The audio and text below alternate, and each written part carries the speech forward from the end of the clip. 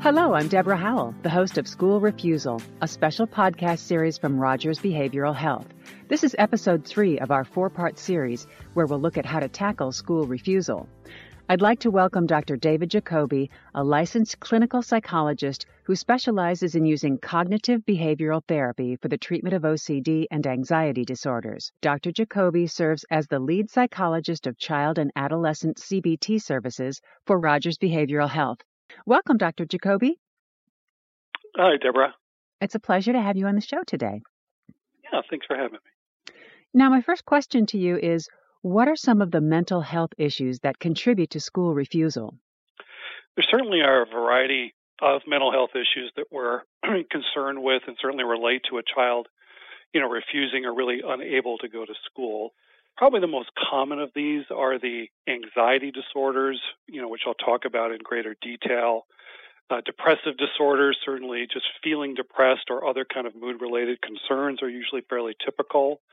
And probably less prevalent, but still significant, are things like autism spectrum disorder, attention deficit disorders, and certainly in some cases either diagnosed or even undiagnosed learning disabilities. So, what are some of the signs and symptoms that parents and teachers need to look out for that would indicate when a child is struggling with anxiety, mood, or ASD? Sure, and certainly that's a big question, and certainly one of the things that we try to convey to parents is, when is it a problem? When does it go from sort of a normal anxiety or normal changes in mood to the point where it becomes a disorder? And I think it's normal, for kids to have periods of nervousness before an exam, or if they're doing, certain extracurricular activities. Oftentimes, the anxiety that results from that is what we would say is transient, so it may only last until that project is over or the game is over or whatever it might be. Mm-hmm. Where we find there are problems with both sort of depression and anxiety is when there tends to be more distress associated with the issue. The problem tends to be more chronic. So in other words, I'm depressed across multiple situations. I'm anxious across multiple situations. There's interference in functioning, so I'm not doing as well in school. I'm not able to perform as well. I may have difficulty interacting with my family members or, beginning to struggle with social interactions. Mm-hmm. So, the child, whether it's depression or anxiety, will then kind of learn to avoid situations that provoke these kinds of negative emotions. And oftentimes that's when the school refusal becomes an issue, is they just can't seem to deal with it anymore in a way that allows them to get to school to be successful at school. Absolutely. So in terms of things, so for example, if we kind of walk through some of the anxiety disorders, the ones that we see more commonly that tend to be associated with school refusal are things like generalized anxiety disorder. It's otherwise known as the worry, excessive worry about a variety of things that most kids are concerned about, but it's just too much of that. It's really difficult for the kid to kind of turn that worry off.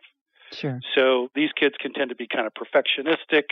They really want to do well. They may spend a great deal of time on homework assignments and preparing for exams because failure to them is essentially not an option. Yeah. And it can become problematic if, for example, they miss school for some reason. They get behind. They can't really catch up in a way that they want to. They can't perform, do their homework assignments to the standard that they've set for themselves.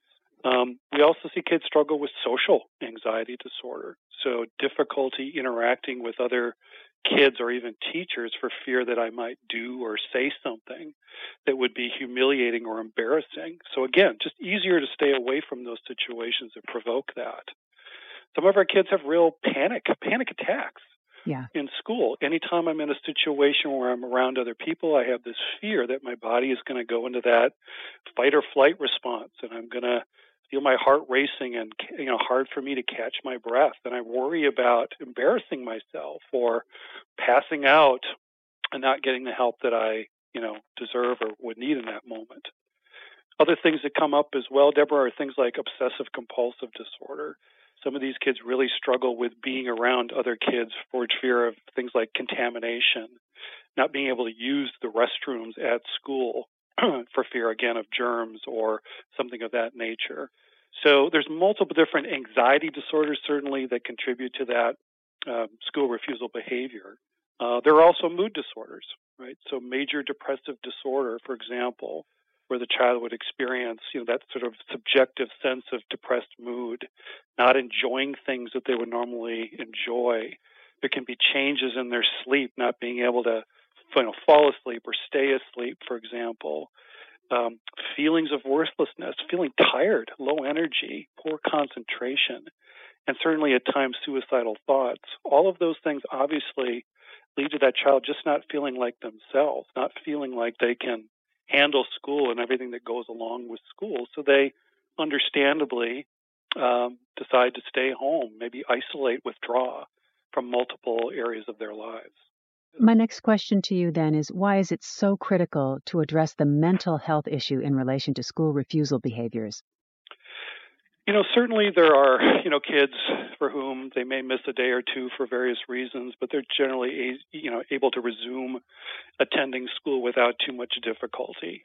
When we see that the child is, refusing school for multiple days per week every week, or in the case of many of the kids that we see, they've just completely stopped going to school, there's typically something connected to that, right? So either something has happened at school, maybe it's bullying, for example, that's really, led to them not wanting to go. But more often than not, what we're seeing is either an anxiety-related disorder or a mood disorder.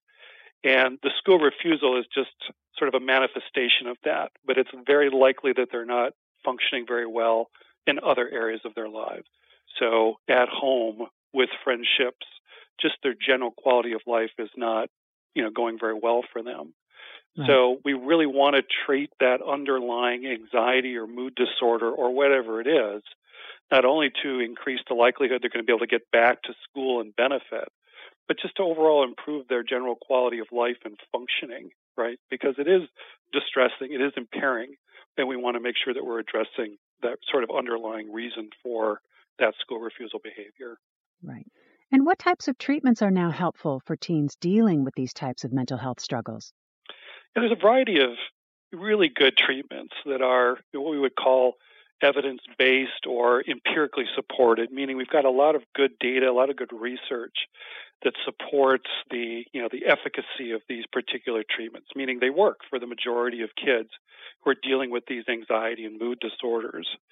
The sort of kind of big umbrella heading, Deborah, is what we call cognitive behavior therapy, which really just means that cognitive is the thoughts, my ways of thinking, for example, in terms of anxiety and depression. Those are generally unhelpful kinds of thoughts, or what we would call maladaptive thoughts. So, for example, in the world of anxiety disorders, that could be thinking the worst. If I don't do well on an exam, my life is ruined. If I make a mistake when I'm giving a presentation in class, the other kids are really going to just hate me and laugh at me, and I'll never be able to come back to school ever again. The behavioral part, generally for both anxiety and depression, involves some form of avoidance.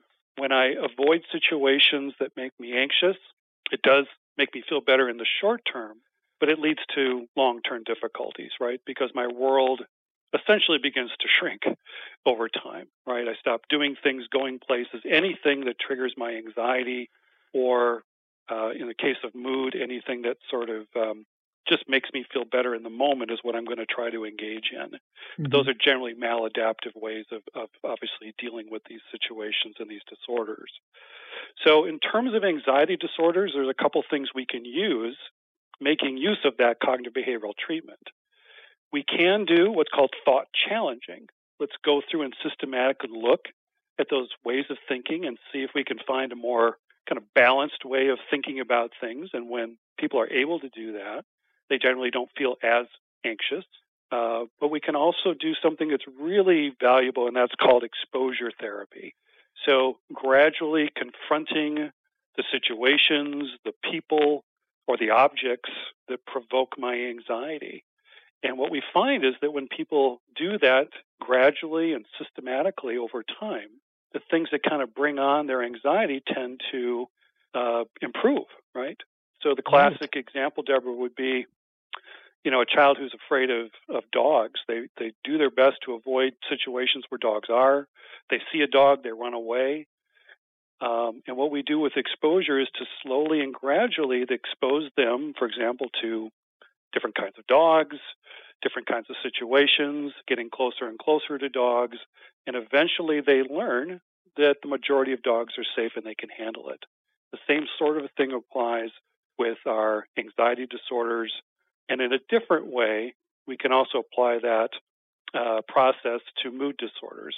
So, for example, in the world of mood disorders, a lot of people engage in what are called avoidance patterns. So they may sleep excessively. They may withdraw from social situations. For some of our teenagers, they engage in substance use, right? It feels better when I'm high. It feels better when I've used alcohol, for example. CBT. And what we want to transition them to gradually is to what's called active coping. So start to slowly but surely decrease that avoidance by engaging in things that are fun, that's important, but also routine activities, cleaning your room, doing the wash, doing your chores around your house, and then also valued activities, which could be things like working on relationships, doing some volunteer work. And what we find over time is when people start to reduce that avoidance and start to engage in this active coping, they start to notice that their mood begins to improve slowly but surely. And if there are situations that they are struggling with, we also help them with problem solving. Let's find ways to resolve these situations that allows you to move forward and deal with these. And over time, if they continue to engage in this active coping, they generally start to see their mood improve. So with both anxiety and mood disorders, Deborah, this idea of going from that avoidant way of responding to them to a more active way of responding to these situations tends to lead to better mental health outcomes. And I'm going to actively thank you so much for joining us, Dr. Jacoby. It's been such a pleasure to have you on the show. Thank you. I look forward to part 4, which will be happening soon in our series. Rogers Behavioral Health is working each day to ensure those with mental health challenges that they have access to the highest quality of care and most effective treatment available today. To learn more about the many ways Rogers can help children, teens, families, and schools, please visit rogersbh.org today. That's rogersbh.org. I'm Deborah Howell. Thank you so much for tuning in and have a great day.